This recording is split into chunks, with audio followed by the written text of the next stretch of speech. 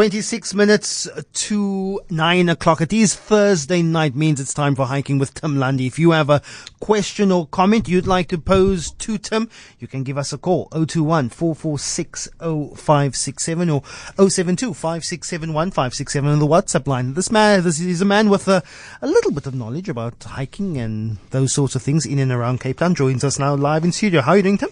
Very, very well. It's getting hot out there, isn't it?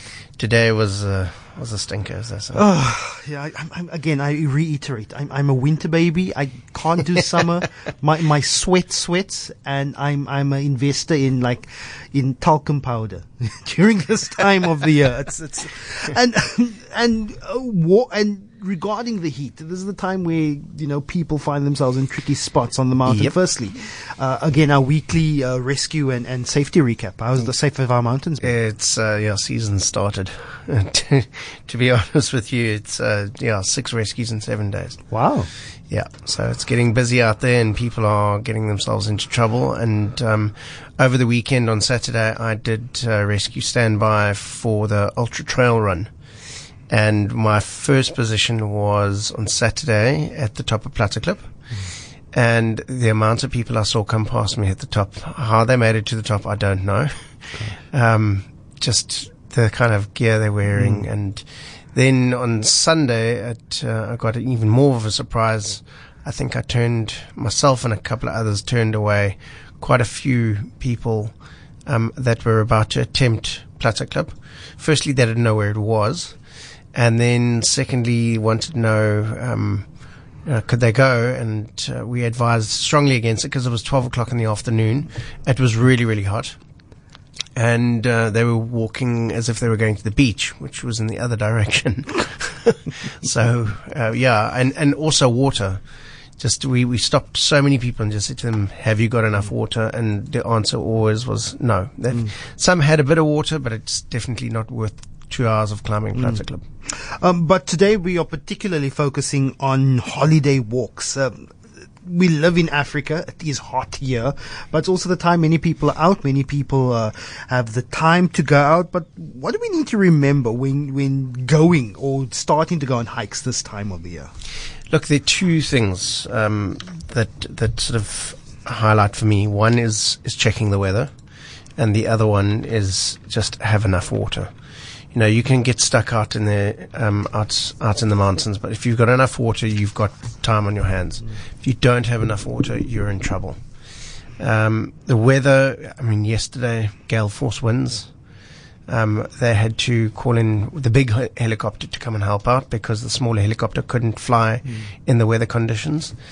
So if you're going to go on a particular route, make sure that you've checked the weather. If it's a very exposed area where the wind is going to be very, very strong, rather avoid being there because it also just adds to it. And then, a lot of people who are going to be taking on Platteklip, there is no water in that ravine except at the bottom, and no one drinks that water.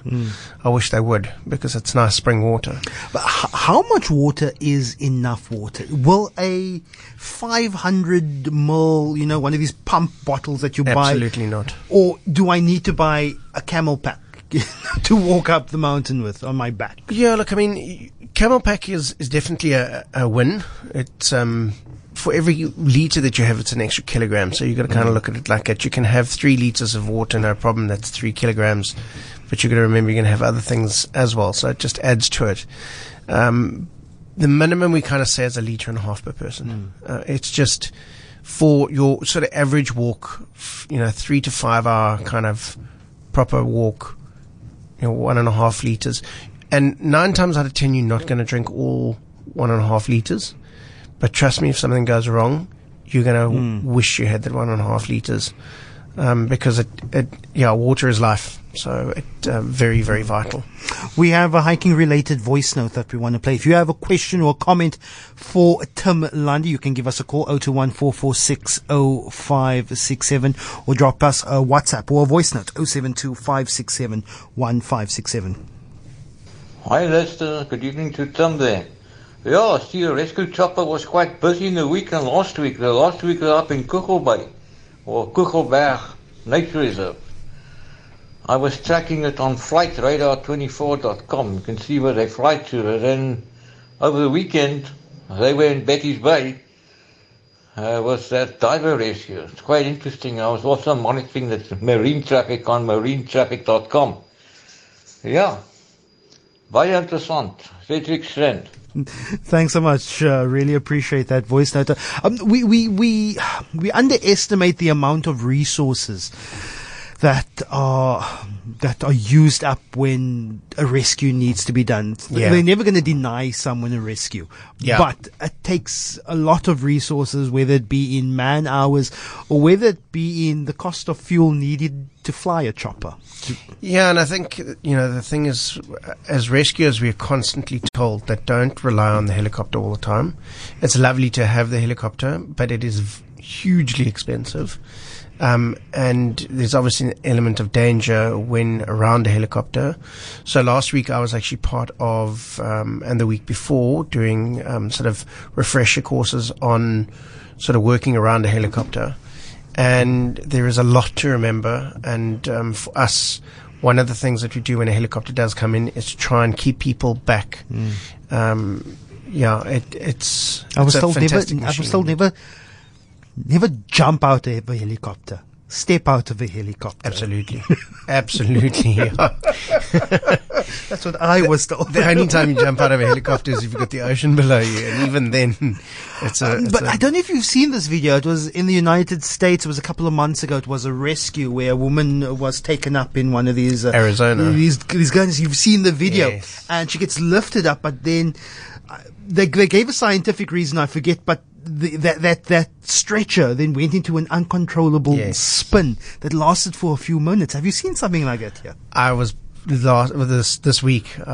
We went to winching practice, where we basically in a warehouse with a winch, to try and simulate being lifted up in a helicopter and things that we need to do. And it was myself and another chap that went up, and we kind of went into a little bit of a spin. Nothing to that extent, but I think it sort of reiterated how easily it can happen. So often when they do with stretchers, what had happened with that one is we've got a thing called a back rope, which is somebody will hold that back rope on when that is going up because the helicopter is spinning and the cable, you've got tension in the cable. So it tends to try and spin. So the back rope helps stop that spin. Yes. And the further down you are, the faster that spin is going to happen. So by the time you get closer to the helicopter, you're pretty much going the same kind of speed as the rotors. I never want that to happen to me. But back to our conversation on holiday walks. A lot of people have now time on their hands to take their kids and their families. We've spoken a lot about family-friendly walks, and it doesn't necessarily have to be up in the mountains. There's veld. There's even, as you say, the promenade, where we're actually going to be having our listener walk next week, and we'll give you some more details towards the end of the segment. But where would you suggest, if a family has 2 or 3 kids and the friend and the cousin who wants to come along, where are some of the places that you could highlight? Yeah, I mean, some of the places I can think of, Silvermine is always a nice one. Silvermine Dam. It's your favorite of yours. It really is just special because I think it kind of reminds me of the Highlands in a way. It's just the facilities are there. It's really nice. It's secure. People can swim in the dam. They don't mind that. There's even, at certain times they'll allow braaiing as well. So you can take picnics. And there's just nice walks around there, nice gentle stuff, and it's nice family time. And then other walks are like Hermanus Fernkloof, which is also very nice. You've got lots of different routes that you can take that are also quite gentle. Crystal Pools, if you're in for a bit of a challenge and a bit of a reward at the end of it. And then the Helderberg, they've got a couple of routes in the Helderberg Nature Reserve. Paul Rock is also a nice option, but I wouldn't say on a hot day because we all know what Paul can get like. Paul's a different country. It's a different world altogether when it comes to heat and a hot day here in Cape Town. But these are some walks that you are suggesting people do, but it's also that time of the year where hiking trails are quite full, where do you suggest people should be probably avoiding, simply because there's just maybe too much human traffic, or for any other reason? Yeah, I think Platteklip would come in first place. Lion's Head is another one. At this time of the year, a lot of tourists come here, but a lot of people want to go up and check it out. And the problem is that you get up there and the experience is not quite what you're expecting, because there's just too many people. So you end up standing in queues, waiting to get up ladders. People get impatient. It kind of takes away from the experience, and that's why so places like Silvermine and Amanus, the pipe track is also a nice route to go on. The front face of Table Mountain on the contour path is a really good route. Newlands Forest, if it's a really hot day, is spectacular. I mean, because you are shaded by all. Yeah, Saturday when we were doing the ultra, standing by for the ultra, our second position was in Newlands Forest. And they kept on asking us over the radio, what's the temperature like? And it's quite cool. Meanwhile, everywhere else it was quite hot. I don't know if you follow, there's a Twitter account, a parody Twitter account called Lion's Head CPT. Yes. And earlier this week, it was actually a tweet from 2016 that this account brought back. Says, it speaks in the first person as actual Lion's Head. And the Twitter account said, not looking forward to the accent saying Lion's Head. Going to Lion's Head, but all the Joburg visitors. Yeah, for the rest of the time it's Lion's Head and all sorts of different accents. You won't really hear very many Capetonian accents. Yeah, but when the Wali's come, then they're going up Lion's Head. Oh, schmarket, that's lekker. Schmarket, but it's that time of the year also. People, hiking is also, it's not an expensive sport, but if you invest in it, there's quite a lot of equipment that could help you. What are some of the gifts this Christmas? If someone is inclined, and has some budget to buy some hiking related gifts. One that comes to mind straight away, which I'm using a lot of at the moment, is an ice towel. When it gets really hot out there, ice towel is amazing. It comes in a container, and when you set off, you actually just dip it in water and wring it out so that it's wet but it's not dripping, and then you tuck it around your neck like a scarf and into your shirt. And it's nice and ice cold. It's exactly what it says it is.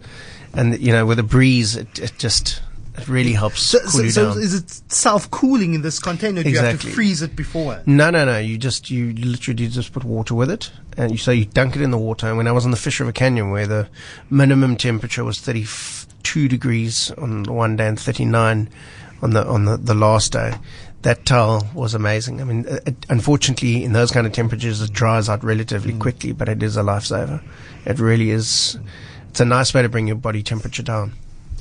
Cost of something like that? I think they're around about 100 Rand. I'm not terribly sure. Not too bad. Not too bad at all. But I mean, when you consider what you get out of it, it's an amazing gift. And there's so many little gadget things that you can get. Compasses are a big one.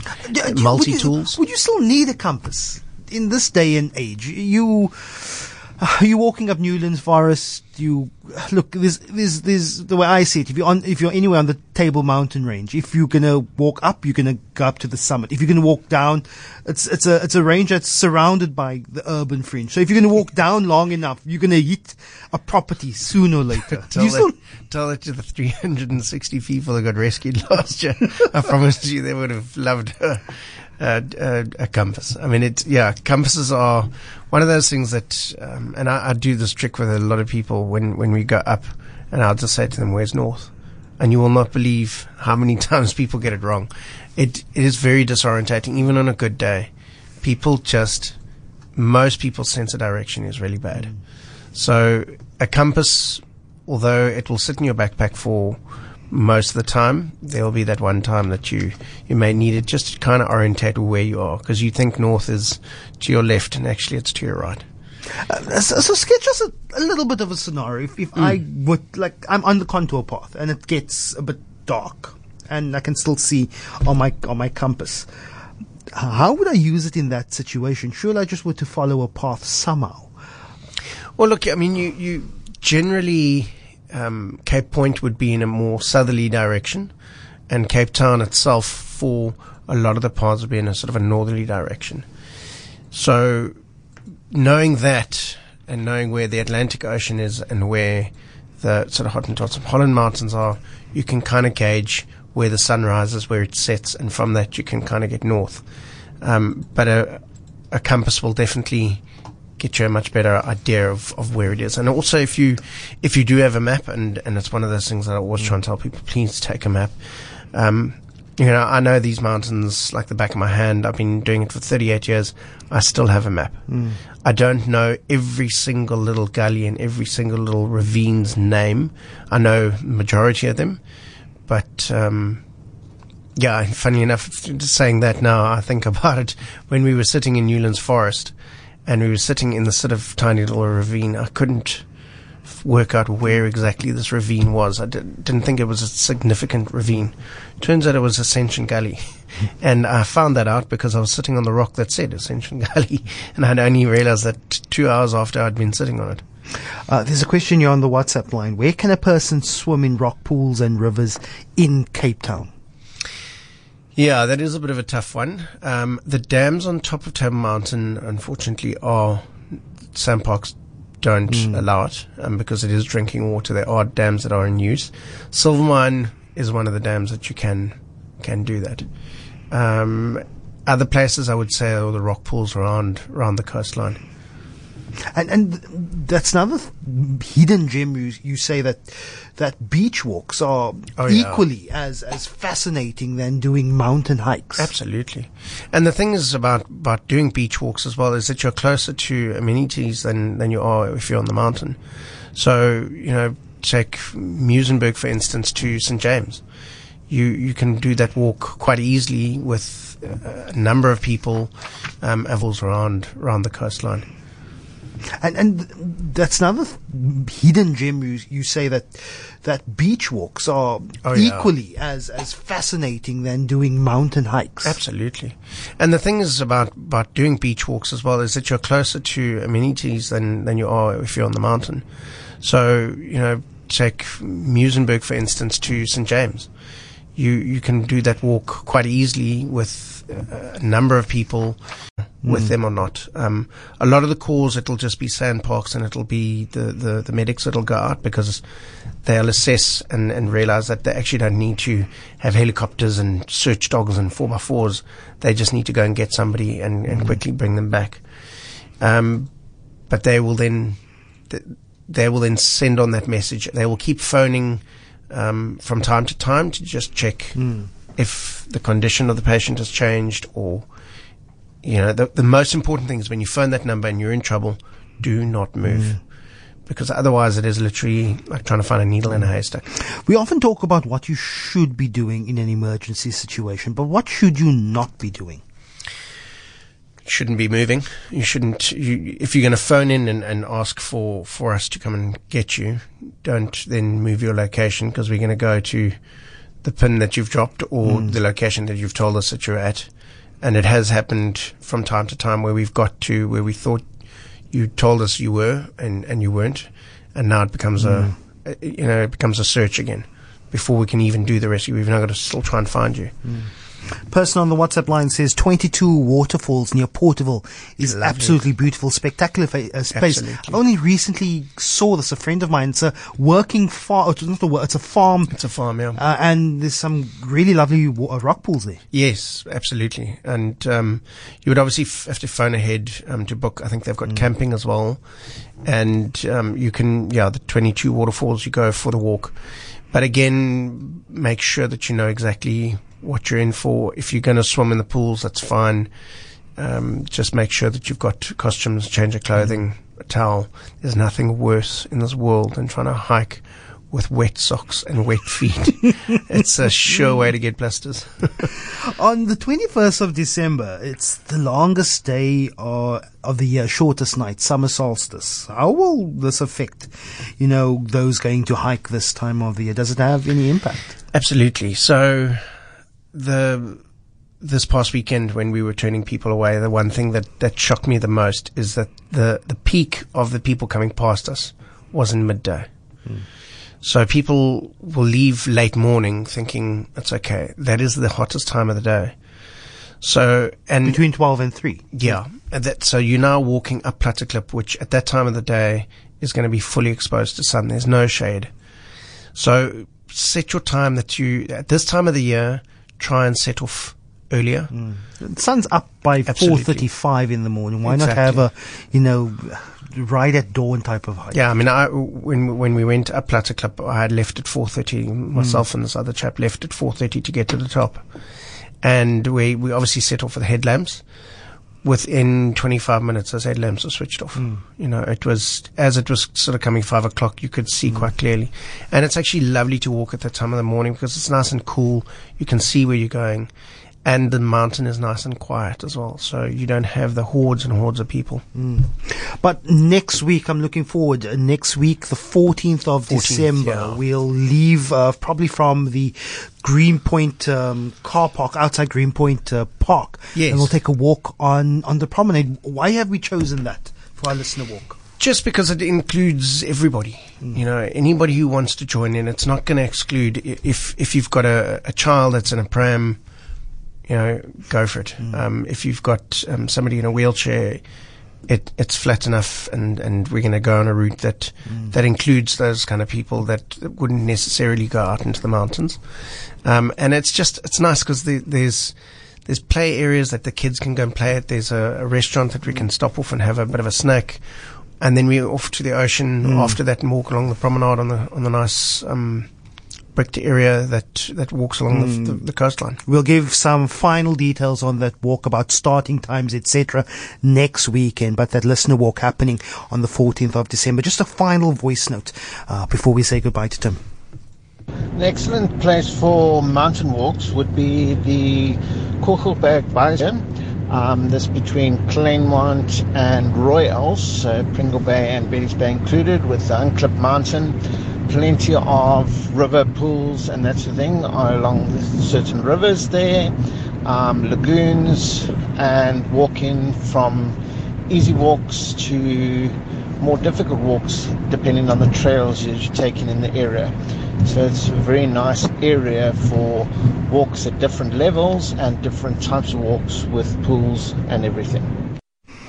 I'll just read one last question, Tim. Evening, a hiking group did a full in the sea hike in California. All hiking is at knee or thigh length. It became quite risky.